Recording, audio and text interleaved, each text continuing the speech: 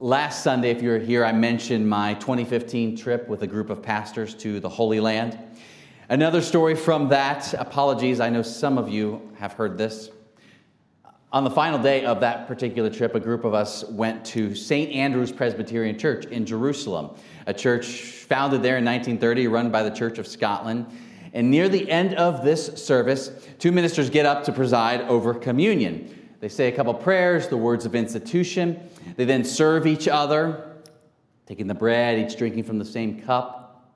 Then one minister puts the bread and cup back on the plate and proceeds to take a handkerchief out of his pocket inside his robe and gives a big old blow right into that handkerchief over the bread and the cup. It's obvious he thinks nothing of this large exhale into the handkerchief. And then he kind of takes some time and he wipes both nostrils, just standing there making sure everything's clear. He slowly puts the handkerchief back in his robe, picks up the elements, and prepares to come out into the pews. This is how they did it, with the bread and the cup to serve all of us. I looked down my row of fellow pastors. We were right there kind of on that second row this side. Every one of them is staring at the ground, wincing.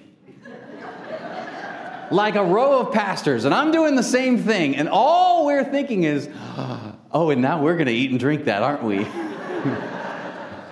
And we did. We took the sneezed over bread and dipped it into the sneezed over cup and partook as we had been told. But I thought to myself, as I looked down that row of fellow pastors and I looked at myself, all of us wincing, I said, isn't that how it is so often? Give me Jesus. Give me the body and the blood and the living water that satiates like none other. No germs, please. The first verse of our passage today points in precisely the opposite direction. Jesus had to go through Samaria. Actually, Jesus technically did not have to go through Samaria. Most Jewish people at the time, if they needed to travel from Judea to Galilee like Jesus was doing, they did not go through Samaria. They went around Samaria. The Samaritans, they were neighbors of the Jewish people. They even shared an ancestry, but at this time, they are different ethnicities. They worship differently. They interpret Scripture differently. And in recent years, there's been some real and destructive violence known between the two groups. Enemies, truly. Jesus had to go through Samaria. The verb had is a Greek word that's often used to talk about the divine imperative. Jesus had to because this is God's design. God's design is not to go around, but right toward anyone we consider has germs, might be, is contaminated. The enemy.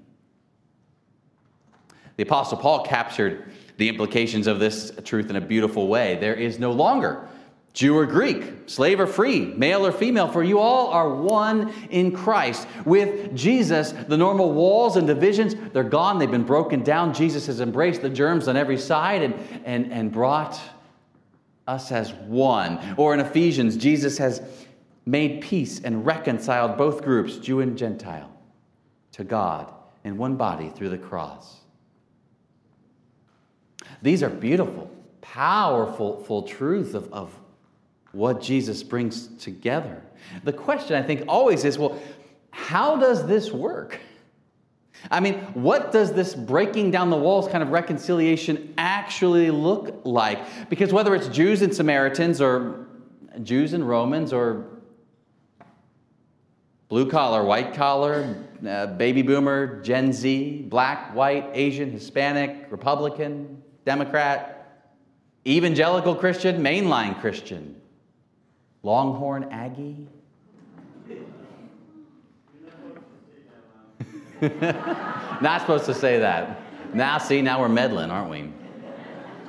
Even that side of the living room and that side of the living room within the same family. There are people, and we know it, there are individuals and groups of people with whom we honestly have a pretty hard time.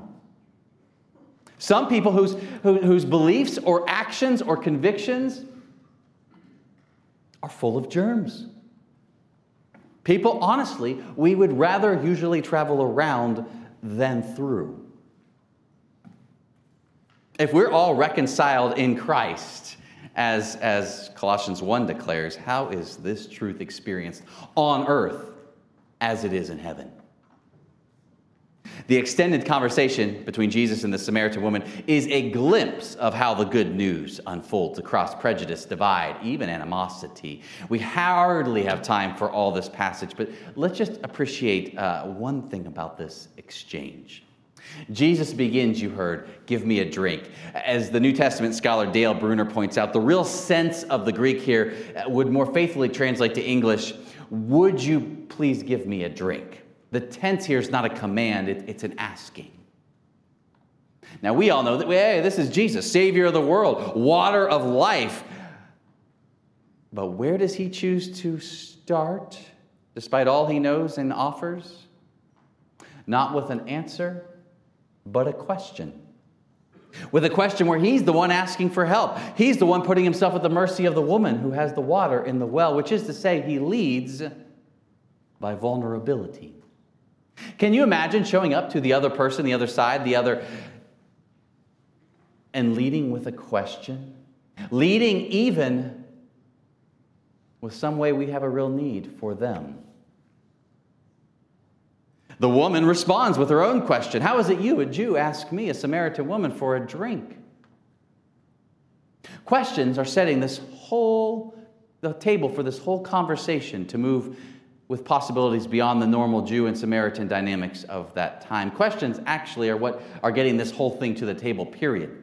If you read through the Gospels and look at Jesus' ministry, he asks over 300 questions. Which is to say, when the way, the truth, and the life shows up as good news, how often this way, truth, and life is made known by way of questions. Krista Tippett has been the host of the On Being radio program for over 20 years now. This program, or podcast at this point, has millions of listeners every week. And on it, she interviews such a diversity of people about essentially what it means to be human. She has talked with Maya Angelou and Yo-Yo Ma, Glenn Beck and John Lewis, Abby Wambach and Nick Offerman and Desmond Tutu and the Dalai Lama. Truly a wide diversity of fields, expertise, perspectives. And what's the secret sauce here? Why do so many listen and so many are eager to talk on this show? She observes, we, society, we trade mostly in answers, competing answers, and in questions that corner, incite, or entertain. In journalism, her field, we have a love affair with the tough question, which is often an assumption masked as an inquiry, looking for a fight. My only measure of the strength of a question now is in the honesty and eloquence it elicits. There is something redemptive and life-giving about asking a better question. The secret sauce is good questions. Life-giving, open questions. As we look at our passage in John 4, and we see how far and wide and deep this conversation goes between Jesus and this woman, it's evident they have not started with questions that are meant to silence or win or corner, but somehow questions that invite forth an honesty. Not, of course, that this is an easy conversation, right? The woman's question, how are you, a Jew, asking me, a Samaritan woman, for a drink, is making clear this is not comfortable, this is not normal. The Greek implies she's pointing out he's a Jewish man, she's a Samaritan woman. Not only are we different ethnicities with a rivalry, but this is irregular at best for a man to be speaking freely in public with a woman. And yet this dance of questions has begun, and from there you heard, we get kind of this back and forth. The woman misunderstands some of what Jesus says about living water and the free gift, and she asks a couple more questions, and the conversation then moves over into the personal and the 5 husbands, and then it moves over to the religious and where the proper worship is to unfold and how. So much here, but for this morning, I simply want to note that ultimately this conversation that you heard read is the single longest conversation Jesus has with any single person in all of the Gospels. No disciple, no Jewish insider, no reputable leader of the time gets near this airtime that an outsider, this woman, this person from the other tribe receives. If the preceding chapter of the Gospel of John, John chapter 3, famously declares, "For God so loved the world," then chapter 4 makes clear that this love, when it finds expression, takes time. Love takes questions. Love takes the long conversation. Or how does Paul famously put it in 1 Corinthians 13? Love is patient. A few weeks ago, I interviewed Ron Swain on our First Presbyterian Church podcast, The Corner of Change. Ron, some of you are aware, is a longtime leader in the community here in Georgetown, and most recently began serving as a chaplain at Southwestern. And he's talking about the Courageous Conversations endeavor he's helped lead here in Georgetown, which is a group that seeks to help promote a culture of justice and compassion in Georgetown. And one way they do that is facilitating these conversations around race and racism, conversations often fraught and anxious for many. And I asked about sort of the philosophy behind this group and what helps actually make for meaningful, just, good change in individuals and in a people. And he said, conversations are the currency of change. With whom have we been in conversation these recent days? Any surprising or noteworthy questions asked of us in recent days? You know, Living Water likes to show up by way of questions. And have we found ourselves not going around, but somehow moved to go directly towards spaces or people or a person with whom we normally would avoid? Anyone on our heart this morning where we're wondering if the route is more central than we usually would do? It's strange, once Living Water starts moving in a people, it has a gravitational-like pull toward those we would otherwise easily write off as contaminated. And what if the next step in showing forth this kind of God so loves the world love, what if the next step is a good question?